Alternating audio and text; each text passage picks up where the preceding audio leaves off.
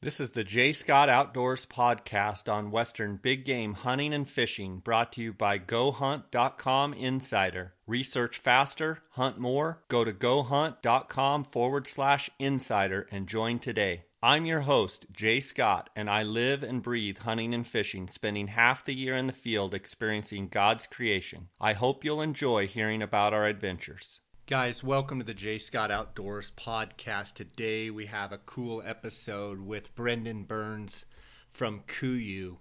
And Brendan has two back-to-back Dall sheep hunts that he's headed out. I believe he leaves today. And I wanted to go over all of his gear and all of his preparation for his Dall sheep hunts. And I think not only Dall sheep hunters, stone sheep hunters, mountain goat hunters, even backcountry mule deer hunters, any type of backpacking hunt are going to enjoy this episode. Brendan goes through his whole gear list and tells a lot of his practical knowledge of backpacking and some of the do's and don'ts that he's come across over these last bunch of years. And it's going to be a great episode. Before we get into that, there's a couple announcements that I wanted to make to make you guys aware of. One of them is you've probably all heard of Dropbox, and I use Dropbox, but another data transferring website that I have found is called wetransfer.com, and it's completely free. I want to say that you can transfer up to 2 gigs for free at a time. And so when I'm sending photos or videos off my computer to DAR, or to a hunter or something else, I use wetransfer.com. They are not a sponsor of the podcast. It's just a tool that I thought I would pass on to you guys. You can send videos, you can send photos, so it's pretty slick. So I wanted to make you guys aware of that. Also wanted to give you a brief pitch from our sponsors. And as you know, GoHunt.com/insider is a big part of this podcast. They are the title sponsor. And when you join Insider, you find and plan your hunts more effectively than ever. Complete state coverage, interactive maps, strategy articles, and species breakdowns, not to mention all of the monthly giveaways. They've given away, or they're going to give away, approximately $100,000 in hunts.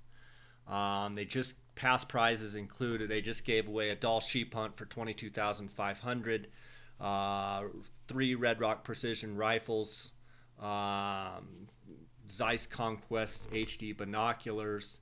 They, as you know, we're in the week 4 of the hunt in the cash unit. I believe that's mid-September. It's a rifle hunt. That's the 4th week of July here. That's the last hunt of July that they're giving away. They've already given away an antelope, a mule deer, and another elk hunt. And so being part of the Go Hunt Insider, each member, each insider has a chance to win. So it's, you don't have to do anything other than sign up and be an insider. Now, you can win a $50 KUIU gift card by using the J Scott promo when you sign up. So what you do is you go to gohunt.com/insider, click on the blue Join Now button, and use the promo code J Scott, and they will send you an electronic $50 KUIU gift card.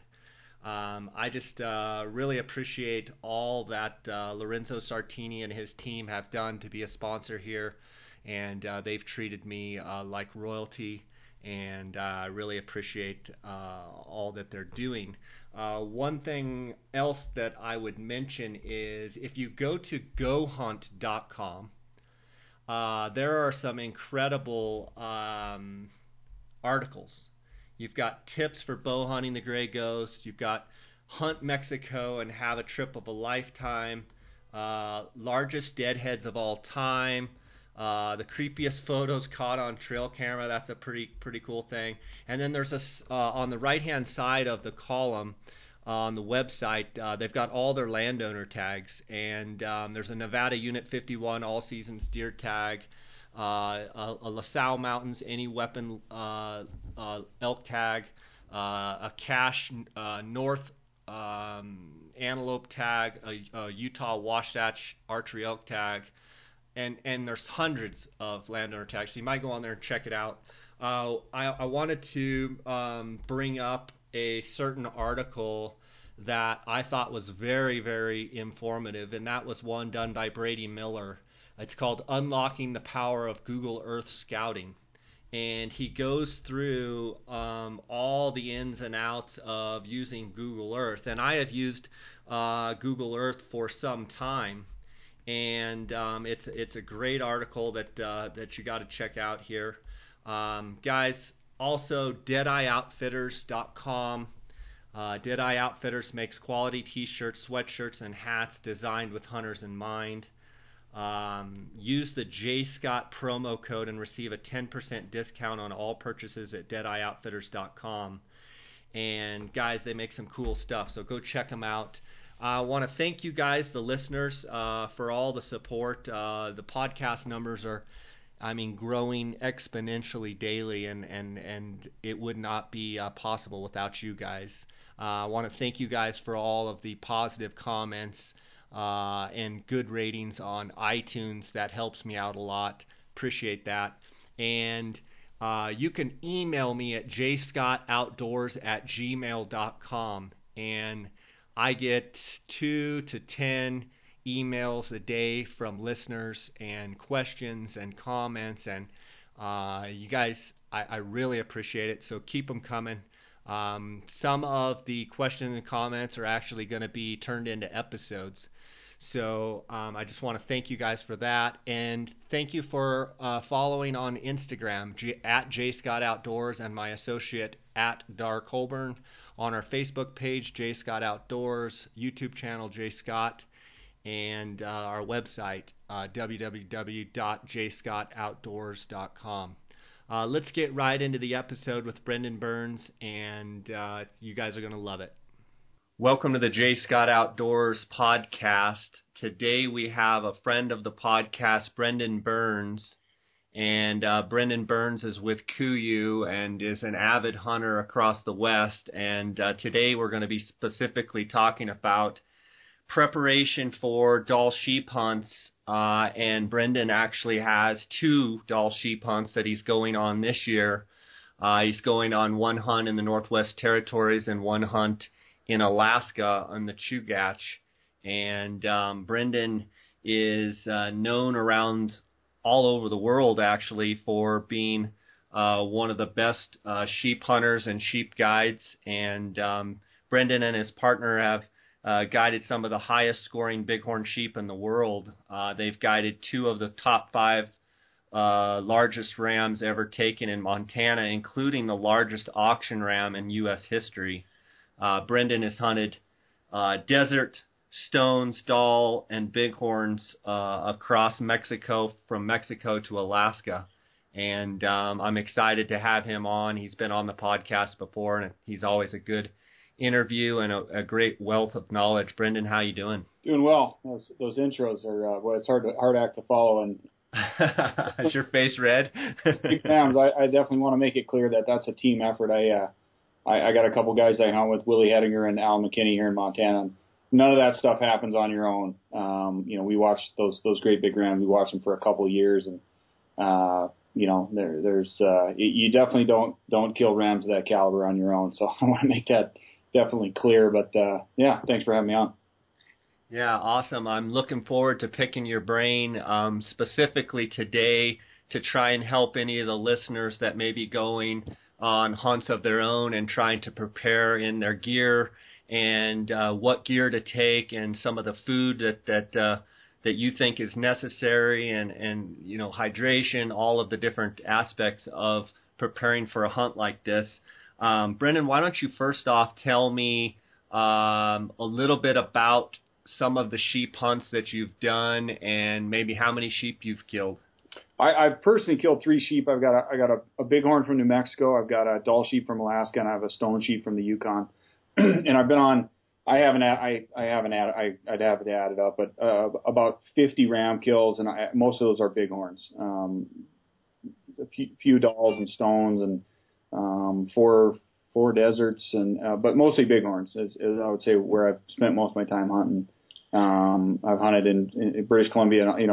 Today we're talking about thin horns, so, stone sheep and Dall sheep, Fannin sheep, whatever you want to call them. So I've hunted British Columbia, the Yukon, and Alaska. And then this year I'm going to hunt both Alaska and the Northwest Territories, which I'm really excited about. I have not hunted NWT yet. So. And knowing you like I do, sorry, Brennan, I'm getting a little feedback here. Knowing you like I do, you really prefer the rugged, adventurous, backpack-style hunts, and that's one of the things that I kind of want to talk to you today about, in how you handle the elements and how you handle getting prepared for that. I know preparation on a lot of this is key and can make or break your hunt.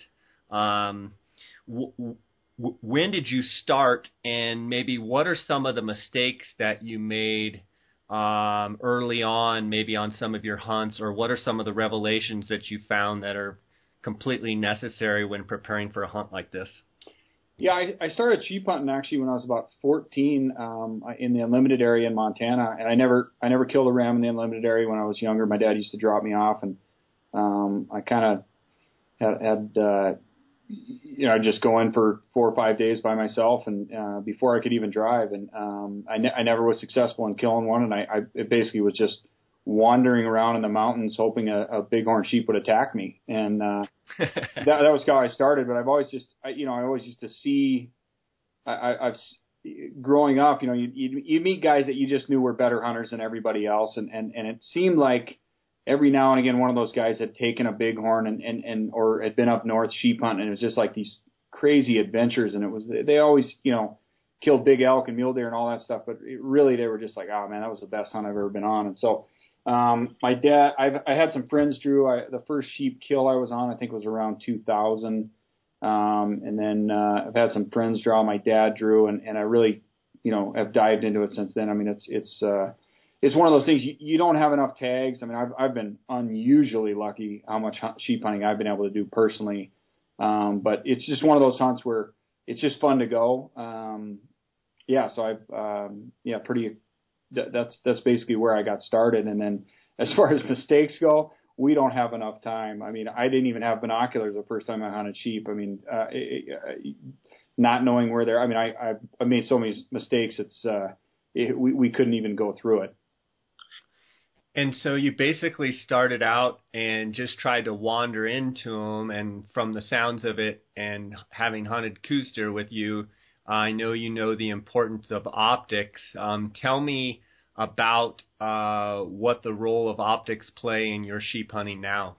Well, I guess when I started sheep hunting, it was more, covering country, and the Unlimited area in Montana is kind of a unique thing. You can just buy a tag over the counter. The success rate is slim to none. But you got a sheep tag in your pocket, and I didn't know any better. And I actually, believe it or not, passed a legal ram up on an unlimited hunt when I was about 15, and I just didn't know what I was looking at the time. But the optics thing is, basically I was wandering around in the woods trying to hike them down, and rather than sitting down and trying to figure out where they were. I mean, in elk hunting, I call guys that do that Christmas tree hunters, because they just go to the mountains and wander around in the trees, and it's not knowing what you're looking for, where you're looking, what do they feed on. I had no idea. So, it's just been a long process of, figuring out what, different sheep do different things. And, it's been fun. It's trial and error. And a lot of times you're not really looking for your own tag. So that makes it a lot of fun, is that, there's not the same exact pressure involved in it. It's not, you just don't get to hunt them enough. So you have 2 hunts coming up here in about a week, I think you leave, or so. And so, can you tell me about each of those hunts and how you came about those hunts? And then we're going to dive into your preparation specifically for those 2 Dall sheep hunts. Yeah, I've got a hunt that Jason Harrison and I are doing in the Northwest Territories with Nahanni Butte Outfitters. We when I started working at KUIU, one of the things that Jason said is, we're going to go on a hunt every single year, and you're not going to forget. You got to be out there doing it. So every year we do a big hunt. It's just part of the fabric of the company. It's just one of the things we do. We go on a big hunt every year. Last year we did a BC stone sheep hunt, and this year him and I are both doing Doll in the Northwest Territories.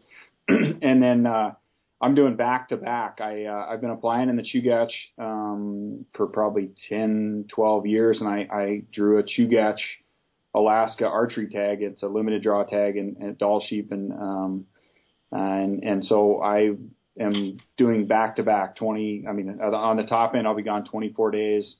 So we'll do Northwest Territories. I fly directly from there to Alaska, and then go hunt Doll sheep in the Chugach. So 2 hunts back to back, which will be just super fortunate to be able to, obviously had a hunt booked that was going to be a, kind of your trip of the year kind of hunt, and then to draw another tag. And, it's a pretty, not common, but, I'm looking forward to it.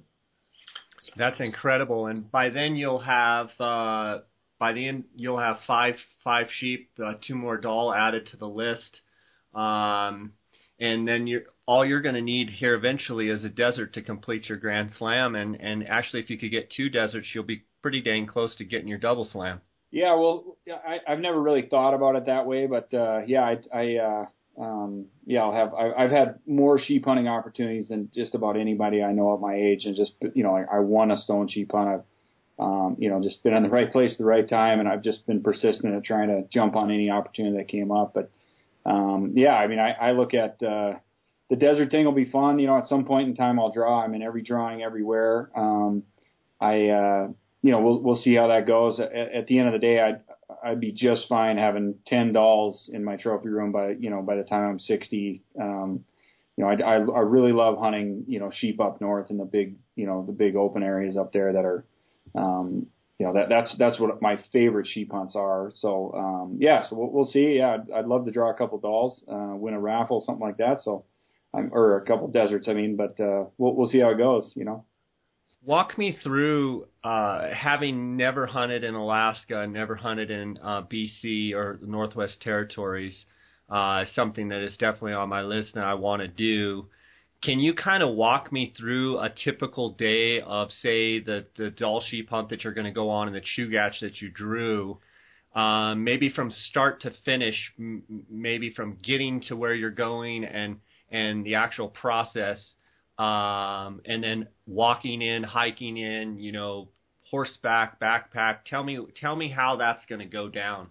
Well, the 2 Doll sheep hunts I have are basically polar opposites. So Nahanni Butte, Northwest Territories, is a helicopter hunt, which is really cool. You basically get dropped off in prime sheep habitat. If you get moved, with a helicopter. It's a great way to hunt. The Northwest Territories is so big, so remote. I think 95% of the sheep are killed through outfitters in the Northwest Territories. There's almost no resident harvest. So it's a helicopter hunt. It's not quite as physical, I would say, as a lot of hunts, but it's a super efficient and a really fun way to hunt sheep. Just to be clear, Brendan, do you get dropped off down in the valley floor by the creeks or rivers, or do you get dropped up with good elevation? I think they like to drop you down low just so you can move around. I think they'll put you wherever. It depends on where the sheep are. It depends on what drainages you're hunting, what mountain ranges. I mean, you'd have to take a look at a map in the Northwest Territories and look at the size of these areas. Like the area we're hunting is like 1.6 million acres. So, I mean, it's massive. They have these, whole mountain ranges they won't hunt for years, and then they'll go and drop you in there. So they put you in as good a spot as you can, and you go from there. It's basically a backpack hunt once you get dropped off.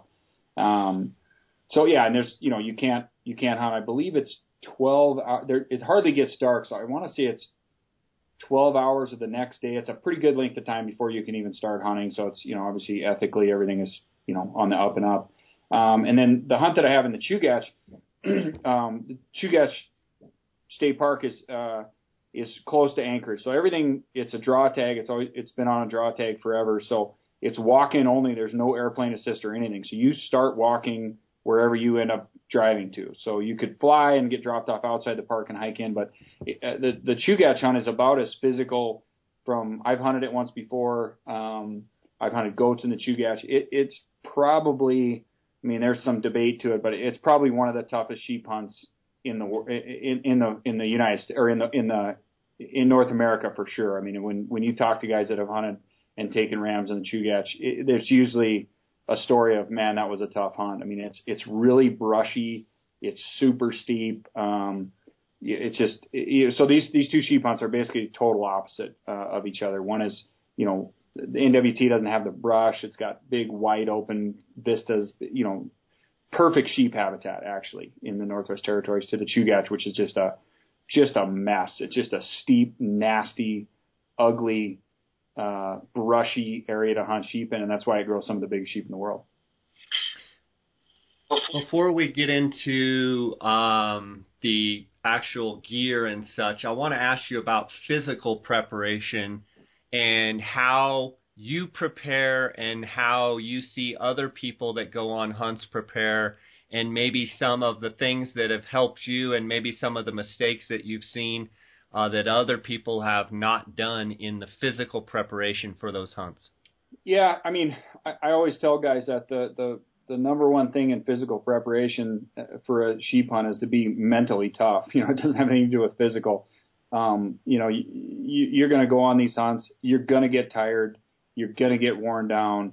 If you put everything into it, you can't train enough to be just, like I'm just running everywhere the whole time. And like, you just got to know, like, it's going to be a grind.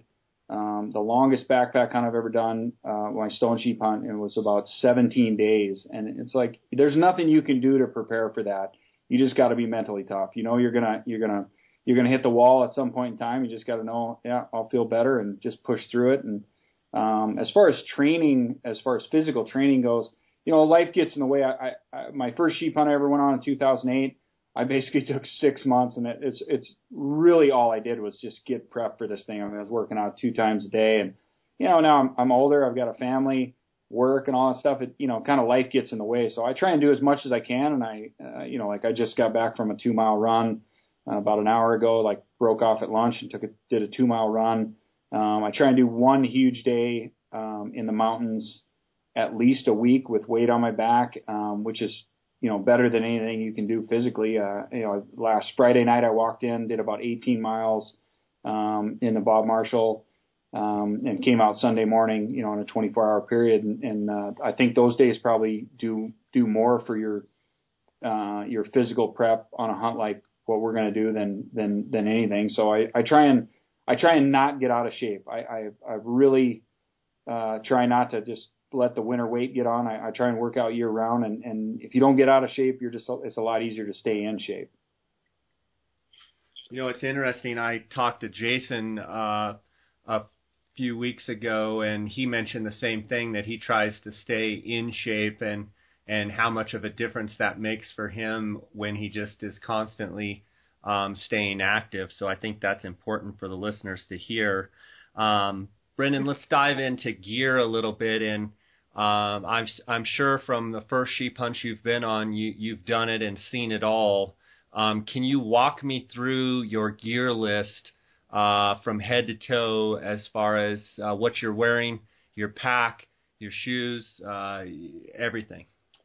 Yeah, let me pull it up here. I actually just wrote it all down, so we can go through this. So as far as it depends on what hunt you're doing, and I, obviously my job at KUIU, a lot of what I do is advising guys what to take on sheep hunts. So there's some things you got to ask yourself before you go on a hunt. For example, I ask guys, where are you going? Are you going to British Columbia? Are you going in the Northwest Territories? Are you going in the Yukon? Is it a horseback hunt? Are you going in Alaska? Are you getting flown in?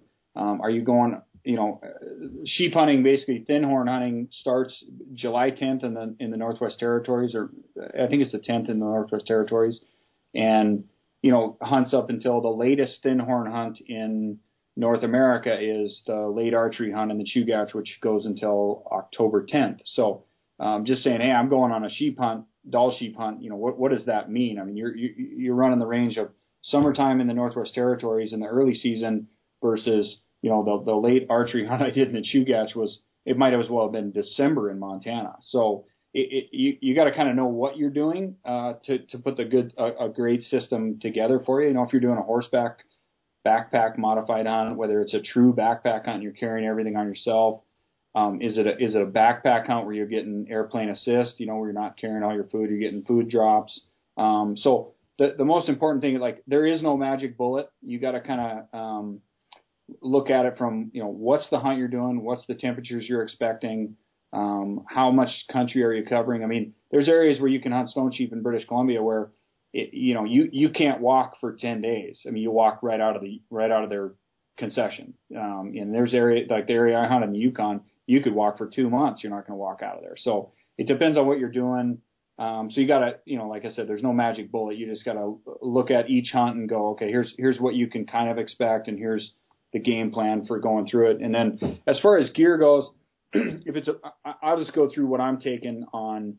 These hunts are basically both backpack hunts, and one is earlier season. I would say the Chugach hunt's going to get some nastier weather than it is in Northwest Territories, but I'm gonna go a little bit lighter in the Northwest Territories, and I've been watching the forecast. It's looked pretty good. We're going to get some rain, but and then in the Chugach, I pack for. I've had some weather in the Chugach in early August or in mid-August that is absolutely some of the worst I've ever been in. So I will hedge my bet that way a little bit in the Chugach. I'll take some heavier duty stuff, but both these hunts I'll be carrying, our 7200 Icon Pro, a big backpack. You almost can't have enough room. I try not to fill it up. I go through every sheep hunt I do. I write everything down, and anything I haven't used on 2 hunts in a row, I leave out of my pack. So I've got my system pretty dialed as far as how much stuff I'm going to take with me. But another thing is it a rifle hunt? Is it a bow hunt? What are you going to take? But I'll just quickly go through what I'm going to take on this hunt. I'm going to take a 7200 Icon Pro. I'm going to take a Sil Nylon waterproof pack cover. Because generally it's a backpack hunt with a tent, so you're leaving your pack out at night. On the Northwest Territories hunt, I'm going to take a 30-degree waterproof super down bag with a Exped NeoAir sleeping pad. 30 degrees is a little light. On the Chugach hunt, I'm going to take a 15 or a 0 degree, depending on as we get closer, what the temperatures are going to look like. I always bring my own tent on any hunt that I go on. I've been on enough hunts now where, sometimes you're paired up with somebody, you don't know who your guide is or who you're going to be with. And I can't sleep. I have my light sleeper. I don't like to be around snorers. So I just always bring my own tent. You never have to worry about it if you bring your own tent. And then as far as clothing goes, obviously. Brendan, let me interrupt you for a second. Which tent are you taking? In the Northwest Territories, I'm going to take our Mountain Star 2-person tent. That's what we basically designed it for. It's and I always like to take a little bigger tent than I need. I've been using our Ultra Star this summer a lot in Montana. It's awesome. But I'm going to take a 2-man tent because I like to put my gear inside, and we're getting it dropped off with a helicopter. It's 3 pounds. It's not that big of a deal. So yeah, and in the Chugach, I'm taking a prototype tent that we're coming out with down the road here. It's a 4-season tent. A couple of years ago, I was in the Chugach on a goat hunt. We got 80-mile-an-hour winds. And it was gnarly. It was in mid-August, so the extreme weather can be pretty bad in Alaska. So I'm going to take a 4-season tent. So okay, and then so my skin to shell system. Quickly is in the Northwest Territories, I'm expecting it to be warmer rather than cold, and I'll probably regret just saying that. But I'm going to wear Tiburon pants, 145 long underwear. I take a super down pant with me and rain pants. That's it. That's my 4 things that I take on the bottom. And I will use gaiters. I really like the Tiburon for early season sheep hunting, especially if you can be really if it can be really warm. My Yukon stone sheep hunt we averaged 70 degrees in I believe I did that in 2013. And I wish I'd have had lighter stuff. And you don't really prep for that when you go north, but a lot of times it's unusually warm, especially lately. And on my top, I'm going to take 125 merino. I always love a merino base layer, and then I'm going to take a 200 Peloton, some of our new synthetic, and then 250 zip Peloton, and then I take a super down jacket with a hood and my rain gear. And I've kind of pared it down over the years. I don't really take a soft shell jacket hardly anymore. I just have kind of cut stuff out. I've had a few hunts where I didn't use it, and you can definitely get by with that. So that's kind of what I'm taking on the clothing side. Brendan, you're going to take the super down jacket and not the Kenai jacket, and why? I am going to take the super down jacket on the Northwest Territories hunt because it's warmer per weight. I don't anticipate wearing that very often on that hunt. Maybe at night, glassing, stuff like that. But I don't anticipate wearing that with my backpack while hiking at all. So it's warmer per weight. On the Chugach hunt, I'm taking the Kenai. We could see some cold weather. I may be hiking with my insulation on, and if you're going to hike with your insulation on, that Kenai jacket, the synthetic, obviously breathes better. It weighs a little bit more. It's a little bulkier, but it's maybe a little more universal. It works a little better as a true outerwear piece. Okay. So, and I'm going to take, a beanie, a hat, a set of gloves, guide gloves or Tiburon gloves. There's a leather palm glove, 4 pairs of socks. I like to take an extra pair of socks or two. I basically don't take anything extra on any of these hunts. I don't take extra shirts. I don't take, I basically have one extra shirt total, which is kind of a mid-layering piece that I'll use sometimes. But I've had so many hunts where I just had the same extra shirt sitting in my pack, and at the end of it, I didn't use it. So I'm like, maybe sometime it'd be convenient to have that extra shirt. But if you're going to get your weight down as low as you can get it, you just have to, sacrifice some stuff. And so, I really don't double up on much. Wear merino regular underwear and that's it, and in 10 days, I've never had to wear,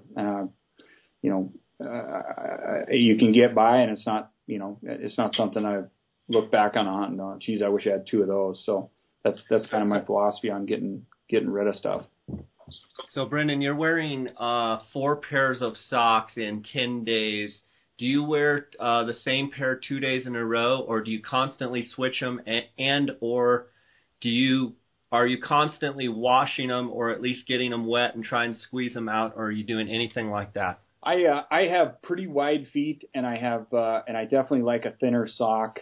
So I use our merino socks outer, and I use a super thin liner. So I basically will rotate, and it's kind of funny. Sometimes I'll go 5 days with the same sock and then switch out the whole pair, or some days, depending on how, wet you get from sweat, or if you get wet crossing a stream or something like that, and I'll go every other day. And I try and rinse them out whenever I can, but I just kind of play it by ear. I mean, I've had hunts where, it was nice and dry. We didn't cover a ton of country, and I think I just changed the liner sock and used the exact, the same pair, and kept one as an extra in case it did get wet. So I take 2 liners and 2 regular on a 10-day hunt.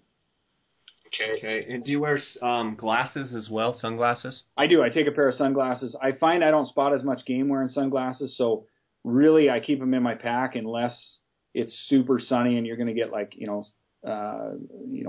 sunburn on your eyes or snow blindness. Especially, we did that hunt last year in British Columbia where we did hours and hours on a glacier, and you basically had to wear sunglasses. But I find I spot more game without sunglasses, so unless it's super bright, I don't wear them that often. But that's definitely one of the things I've got in my pack. What about footwear? I'm wearing Scarpas right now. I have I advise a lot of guys on boots, and we make a great boot, and there's a lot of good boots out there. I like a stiffer boot than most guys like, and the thing about boots is the boot itself is only half the equation. It's what fits your foot, and you can have the best boot in the world. If it doesn't fit you, it's going to rip you up. And conversely, you can have a boot that's probably not that optimal for a hunt, but it fits your foot well.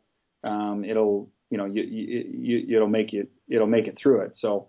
I'm using a super stiff Scarpa right now. I have wide feet, so Scarpa fits my foot really well.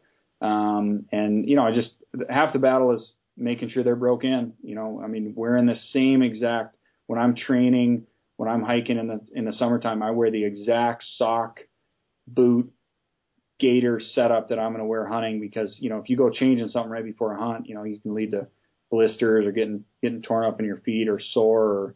So that's what I'm using right now. And I'm wearing, as much sheep hunting as I've been doing lately, I'm wearing 2 pairs of boots out a fall, basically. By the end of the fall, I've got one that's just dead and another one that's on its last legs. And are these synthetic boots? I'm using synthetic boots right now. Yeah, I'm using a Scarpa boot that's a really lightweight boot. And then as it gets later in the fall, I'll be using our Grand Drew, the new one I've just got broke in. So I'm always kind of got 2 boots in rotation, because it seems like once you get them, when they start fitting really good, they're dead. So I've always got another pair being broke in while I'm wearing one. So in the times when you've gotten blisters on hunts on your feet, what have you found is the best way to handle the blisters? I find I get blisters if I don't let my feet dry out. Like if I cross a stream, or I try and not get wet. But if I get wet and then really grind out a whole day on wet feet, that's when I get blisters. And everybody varies by shoe, depending on how your foot reacts to your boot. But for me, blister care, I've got a pretty good system dialed. I use 2-inch by 4-inch. I think they're called Telfa. They're like a big. They're a big. Like a giant Band-Aid, but they have a really, really sticky fabric tape on them, and I use those if I get a blister. I don't like moleskin. It never sticks on my feet for whatever reason. I have slippery feet or whatever, and I use really sticky single-sided fabric tape. I found that anything that has fabric tape, that works better for me. And then I have this new stuff that I've been using if I do get a blister called Tegaderm film. It's like this rubbery, they use it for burn victims, and it's like this rubbery, sticky stuff that you put on, and then I put that over underneath a bandage, and it works really good. But hopefully you don't get blisters. That's definitely the key. And if you do start to feel a blister getting on, coming on, you just got to pull your boots off and mess around with it and get it to where it's feeling good. I find I don't get blisters if I listen to my feet right away, but if I don't, just kind of grind it out and put an extra 4 or 5 miles on it, and I can feel something rubbing, that's when I'll get a blister. And as far as blisters, do you pop them or do you leave them be? Oh, it depends. I try not to pop them. I mean, they say don't pop them. I try not to. I try to run them through, but it depends on where they're at. It depends on how bad they are. Like I said, the best blister care is to not get them. So I've done both. I can't say that. I've heard guys say don't pop them. I don't know if it works better than popping them. I've done it both ways, and it seems like if you get a blister, it's going to bug you for a couple days, and it sucks. Yeah. Do you use trekking poles or no? I do. I use trekking poles. If I'm on ice, I use an ice axe, either a Petzl or a Stubai telescoping ice axe. And then if it's not a hunt where you're going to experience some kind of glacier, kind of that stuff, then I use trekking poles, 2 of them, and I have since 2008. And I rarely go on a hunt. I can tell you when I'm out hunting and I forgot my trekking poles or I didn't bring them, I can tell the difference. I think it's they're almost they're as essential as anything I use. I almost won't go anywhere without them. What would you say about tent ventilation and condensation inside the tent? What do you do to combat that? Well, I found that if it's windy, you don't have a problem, and no matter what tent you're using, whether it's a 4-season, 3-season, single wall, if it's, static, nothing's blowing, and it's, fairly humid and you're in rain, you're going to get condensation. A double wall tent, a standard tent with a fly will have less condensation because it kind of puts you away from it. But I've been carrying just a small pack towel. It weighs like 3 ounces. And if you get heavy condensation, you just kind of wipe it up and rinse it outside or whatever. I mean, it's something you're going to deal with. Especially multiple days in a small environment. I don't know what the ultimate answer is. I mean, obviously you try and, when it's not raining, you open your tent up and try and get it aired out. But Like I said, in the wind, it's not a problem. If you even a small breeze or nice days, it's never a problem. It's generally, when nothing's moving, you're going to get a little condensation. And like I said, I keep everything in, my sleeping bag when I leave every day. I put it in a waterproof bag. All my gear I have in waterproof bags. Are you using the KUIU waterproof bags? Yeah, I use XL, medium. I mean, it just depends on what I'm using, but everything is in its own waterproof bag. And I found nothing ever really gets wet. And prevention of getting wet. I haven't had a wet sleeping bag or had to sleep something dry in a long time. And I think it's just from taking the extra precaution to make sure everything is protected when you can protect it. If it got extra cold at night, when you're sleeping, what are you sleeping in? Just your underwear? Are you sleeping with your base layers? How do you prepare when it's colder sleeping? Well, to get back into kind of what my system is, I always take a super down jacket and a super down pant, our full zip super down pant with me. It's always in the bottom of my pack. I don't think I've been anywhere without having those in my pack in the last 5 years. In 2012, I killed a mountain goat with my bow in the Chugach, and it was just a gnarly night. I mean, we got stuck out above timberline and just pounding rain, and I had down pants with me at the time, and it made a night that we basically got caught out. There was no way we could ascend from where we could descend from where we were at and get out of there. We had 2 goats down. It was just you just had to tough it out and ride out the night, and it was a miserable 10 hours. And I had my down stuff with me, and I got it under my rain gear, and it wasn't a miserable night. It sucked. I mean, it wasn't super comfortable, but it wasn't one of those nights where you look back and go, oh man, that was the worst thing in history. And it was because of the fact that I basically was wearing a sleeping bag, and it was so I've always just plan on, if you're going to get caught out, I have those 2 pieces with me at all the time. And if you have rain gear and a full down system underneath, you can stay relatively comfortable no matter what conditions you're in. And I'm sorry, what was the other part of the question? I forgot. It was such a good answer. I forgot. But I want to ask you about the headlamp. I know being able to see at night is important. What do you carry a specific headlamp? I've got a pile of them. I kind of have pack specific headlamps. There's a couple things like Havalon knives and headlamps that I just leave in each pack. I have a bunch of different packs, and all of them have the same thing in it. So I'm using Petzl right now, which I really like. I try and whatever headlamp I'm using, if I got a GPS or if I've got something that takes AA batteries, I try and make sure my headlamp takes the same batteries. So there, if something goes down on me, I can use it. But I use a bunch of different ones. I mean, it is important. And more often than not, if I use a headlamp for a while, I just try and replace the batteries on everything all the time. Even if you're throwing away pretty good batteries, it's not worth it to rotate through batteries. So I keep them all, one in every single pack, and that's kind of what I do. One thing that really intrigues me is the food aspect of these backpack hunts, and I've done some backpack hunts, and I know Dar and I are always trying to figure out the best way to bring food, and I want to hear about your food prep.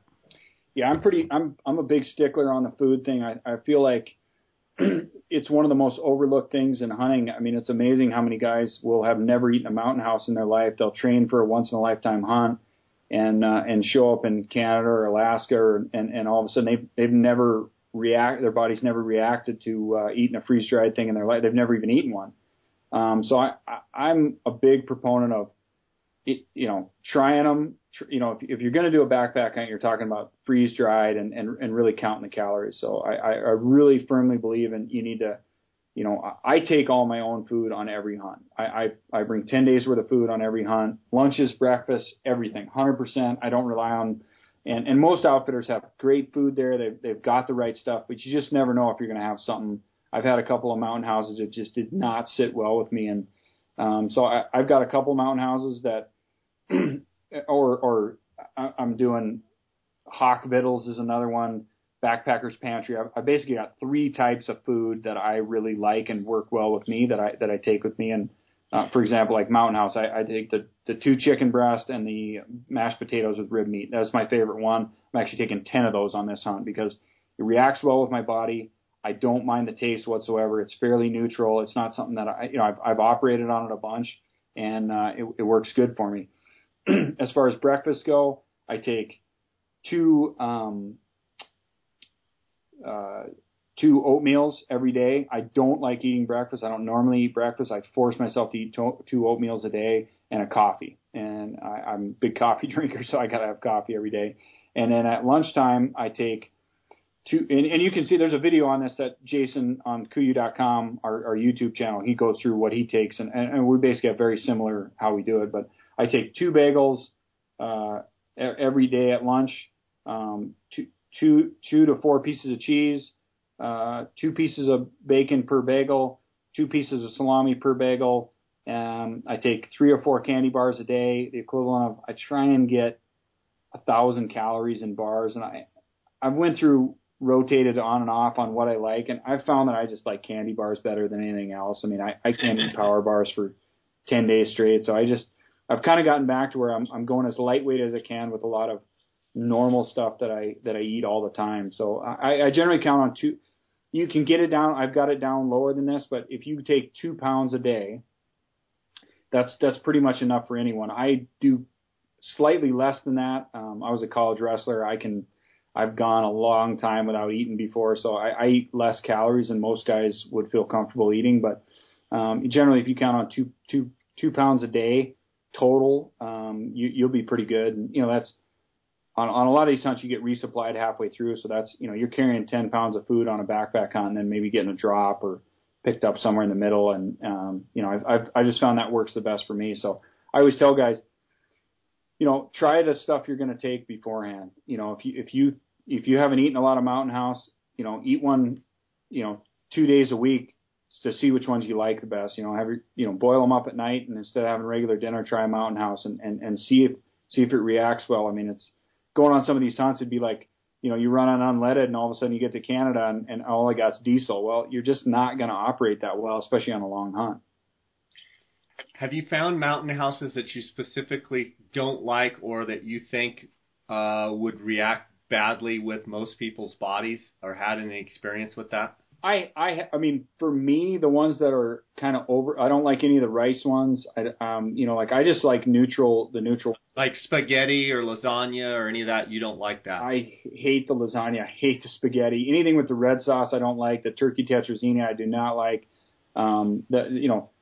Chicken and noodles, I like that one. And like I said, I'm taking 10 mashed potatoes, chicken breasts, and rib meat on this trip. I've got a whole case of them, and that's just what I'm taking. I take some Tabasco with me, and do you take salt or pepper or any of that? Well, with those, you're definitely not going to need any extra salt. But no, I just basically my one food item that is kind of an extra thing that I take for just because I like the taste is I take a thing of Tabasco or Chipotle Tabasco or something along with me, and that kind of spices it up. But at the end of the day, it's just fuel, and I eat less than most people, and everybody that hunts with me is always like, man, you do not eat that much, and it just comes from cutting weight growing up and wrestling, and I just eat less than most people. But for me, it's just I force myself to eat everything I've got with me every day because you need it. But I'm not one of those guys that gets super hungry, but I've hunted with guys that just can't get enough to eat. So you got to just kind of, figure out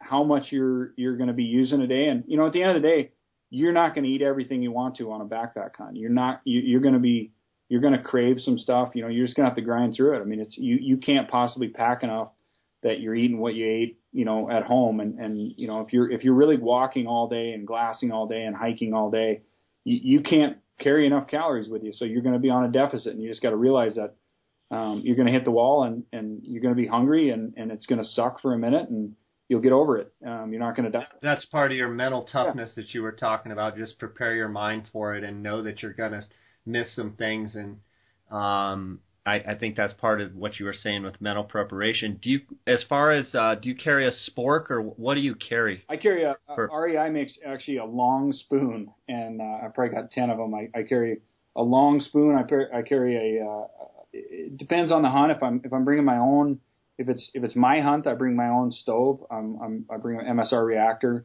If we're going up north and I'm flying, I bring a MSR that takes fuel. Obviously, you can't fly with the canisters, or I'll ship them up there ahead of time. But I take a little insulated cup, a long spoon, and then I have generally a Gatorade bottle or a Nalgene, or those are the three things I take. Everything else you can eat with your hands. The little insulated cup is for coffee and for oatmeal in the mornings, and any kind of hot drink you want. I do take drink mixes with me. I've been taking the Wilderness Athlete stuff for a while. Really like it. It works good for me. So yeah, I try and take a minimum. There's other stuff you can take that makes it more convenient, but every time you throw one of those convenient things in, your pack weight goes up. Yeah, I want to jump back to, you said you do candy bars. Are you talking like the full length, 6-8 inch bars, or are you talking about the little 2-inch bite-sized bars? No, I do full candy bars. I think, like Snickers and Milky Way. What do you like? Yeah, I like Snickers is a good one. Twix is a good one. I mean, basically, if you can get 100 calories per ounce, that's kind of what I look at. You can get a few or more calories per ounce on some stuff, but again, whatchamacallit is one of my favorites. So I just take stuff that I like to eat. And, you might have an ounce or two more here and there, but at the end of the day, I went on the whole power bar for a whole trip, and I generally take one goo a day, one liquid goo shot. Maybe a power bar. I just kind of try and mix it up, because I've done a hunt where I just went absolute lightest weight, most calories I could get, and it got pretty old after a while. And it was like I didn't really save that much weight. I didn't, and I got to where I almost couldn't even stomach a power bar towards the end of it. So just depends. I kind of have a system dialed now that functions well with my body, and I like a little sugar. It just depends on. Again, it's more putting yourself through what you wouldn't break in a set of boots on a hunt the first day, and you shouldn't do that with food. I mean, you just need to take some stuff that works well with your body. Brendan, are there times when there's blackberries or huckleberries or any of that kind of stuff that naturally do you pick up along the way, and do you eat, or is that not common in that type of country? Yeah, in the Yukon there was tons, and someplace in Alaska and goat hunts. Yeah, if you can hammer out some blueberries, you almost can't eat enough of those. But in the Yukon we had a place where they had left a fishing rod and caught a couple fish. I mean, you kind of eat whatever you can. And obviously, once you kill a sheep, you just devour that thing. But yeah, I mean, like I said, you kind of become a forager until you kill your sheep, and you just you try and get as much as you can. And yeah, I mean, there's nothing better than a blueberry in Alaska, that's for sure. That's all great stuff, Brendan. What is your pack that you've got all ready to go on the next two trips? What is it coming in at weight wise?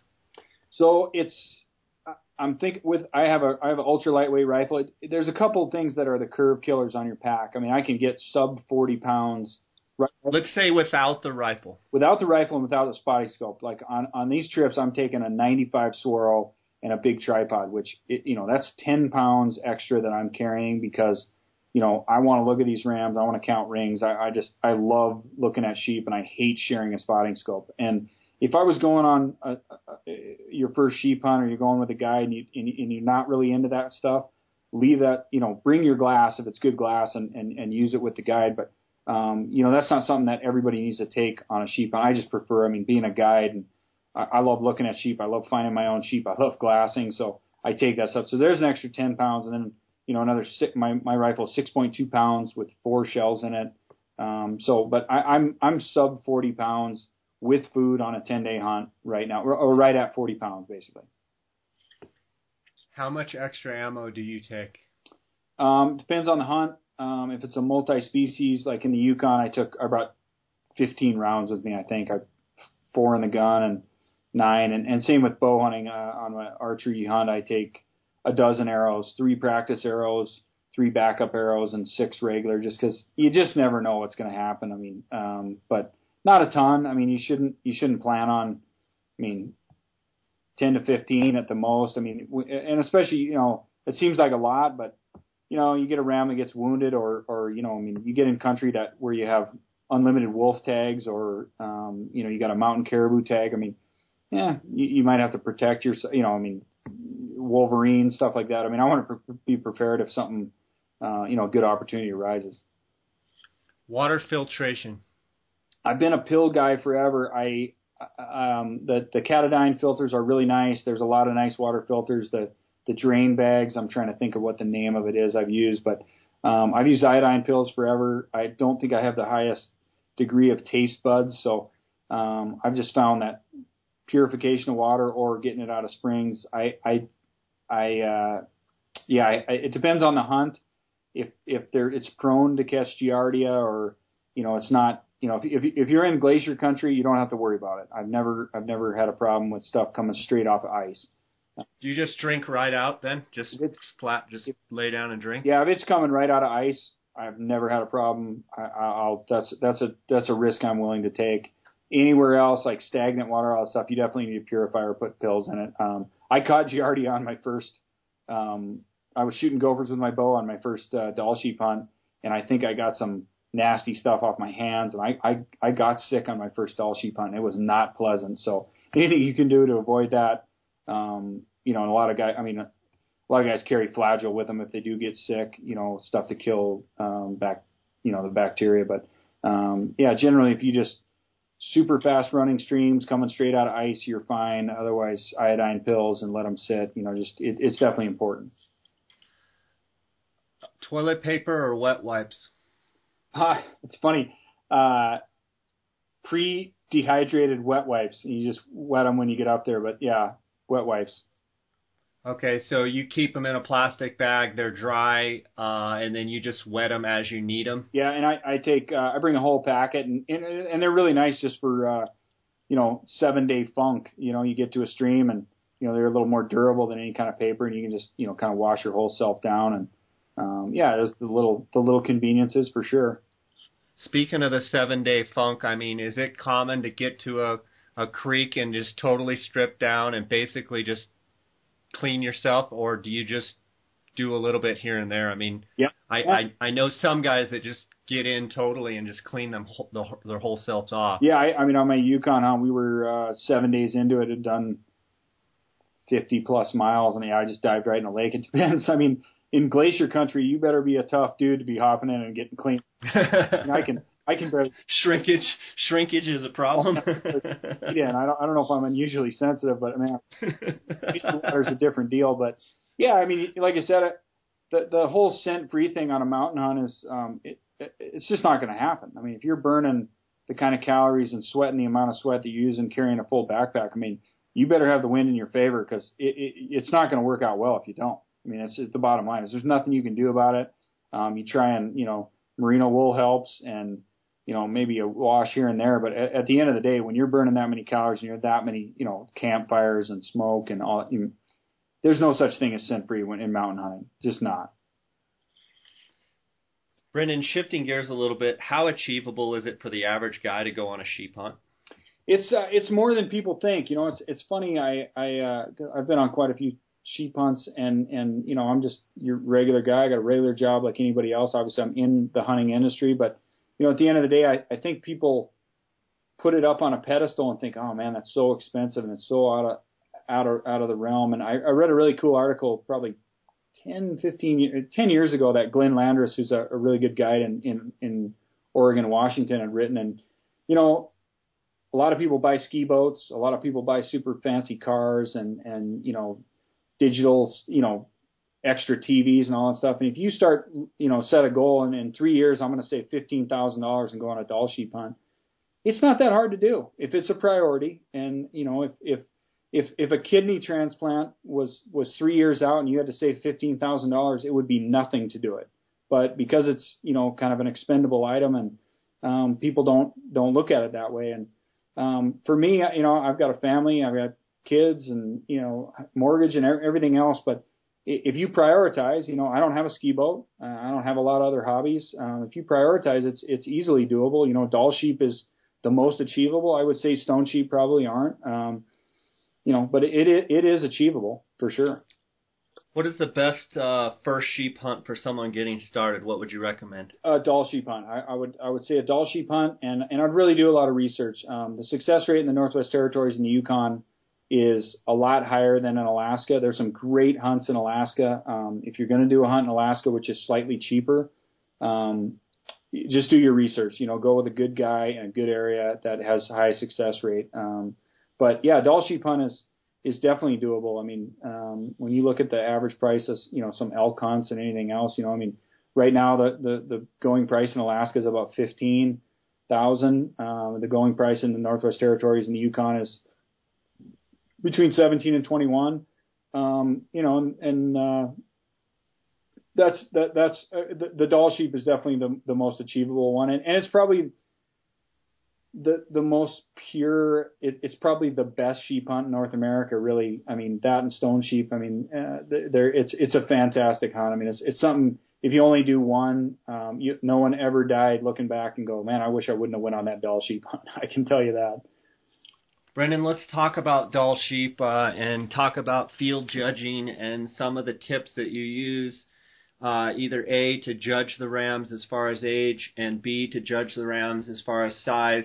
Walk through what you're looking for and some of the tips that you've learned over the years. Well, I'm definitely not a thin horn expert. I've kind of got a look that I look for, and the most important thing when you're talking about Dall sheep is age. There's great big. I mean, Dall sheep they really come down to areas. Like some areas have better genetics than others. But at the end of the day, if you kill a 10-plus-year-old ram, that's a tremendous sheep no matter where you're at, whether he's got 12-inch bases or whether he's got 15-inch bases. The area you're hunting will depend on the size of sheep. And like I said, I'm no thin horn expert. What I look for is a really pretty ram that I want to look at on the wall, and I look for age. I want to kill an old ram. I mean, that's really the most important thing. I mean, when you say old, what do you mean, Brennan? What's that? When you say old, what do you mean? Well, a legal ram in Alaska is 8 years old, heavily broomed, or full curl. So anything that's a legal sheep in Alaska is a pretty nice sheep. Once you get towards 10 years old, that's a really good ram. I mean, they live to 14 occasionally, but between 10 and 14, they're all gone. So a 10-plus-year-old ram is an awesome ram no matter where you're at. In the Yukon, the legal age is full curl, 8 years old or full curl. In Northwest Territories, it's actually smaller; it's 3/4 curl. But there's not an outfitter in the Northwest Territories that allow you to shoot a sheep that isn't.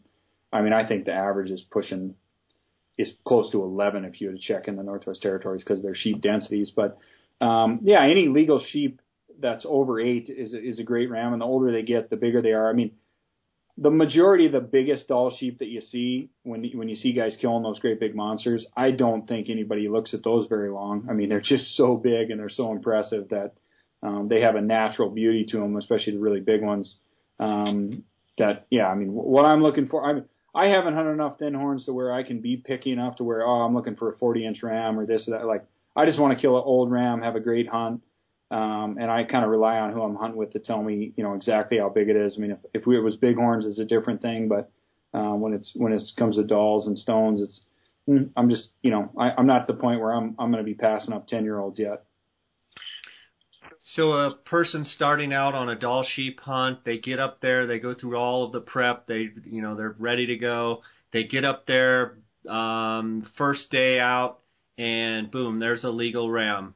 In your opinion, shoot or don't shoot? How do you prepare mentally for, having to pass on something that maybe you won't get a chance at in the next 10 days? That's a simple one. If you can't leave without one, shoot. I mean, if you've killed other sheep and you're looking for something better and you're comfortable putting everything you got into it, and at the end of the day, if you come home and you didn't get one and you're fine with that, then pass it up. But if at the end of the day, you came up there to get a Dall sheep, and there's a legal ram, which is an 8-year-old full curl or heavily broomed ram, and you can't go home without one. You've saved a lot of money. Absolutely shoot that ram. I mean, any legal. It's just, again, it's a personal choice. But I know on my first Dall sheep hunt, there might have been bigger rams around when I was hunting, but I could not pass up. I didn't know if I'd get back. I've been fortunate enough to go back and hunt a lot of sheep, but I didn't know at that time if I would. And I couldn't have been more happy with the sheep I killed.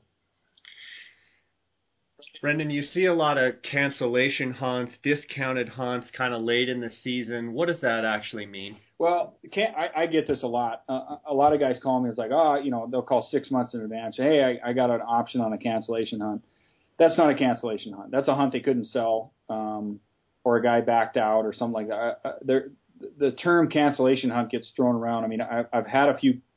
A cancellation hunt is within 2 weeks, like somebody actually backed out. And there's some great deals to be had if you're in the right place at the right time, but you're not going to get, if you're going to get a great deal on a sheep hunt and it's a good sheep hunt and not a scam, and there's a lot of scams out there, it's something that you're just going to have to be ready to leave on short notice. And it's generally with a good outfitter and, somebody, basically doesn't have time, is walking away from some money. But a cancellation is not 6 months ahead of time. It's a time crunch more than it is a money thing.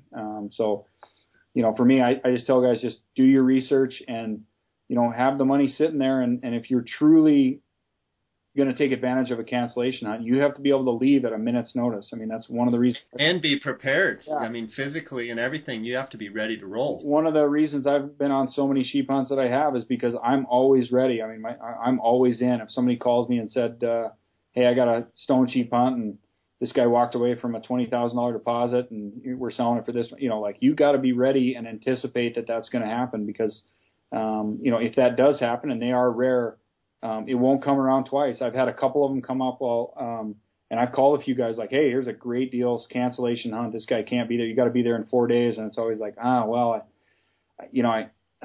wish I could.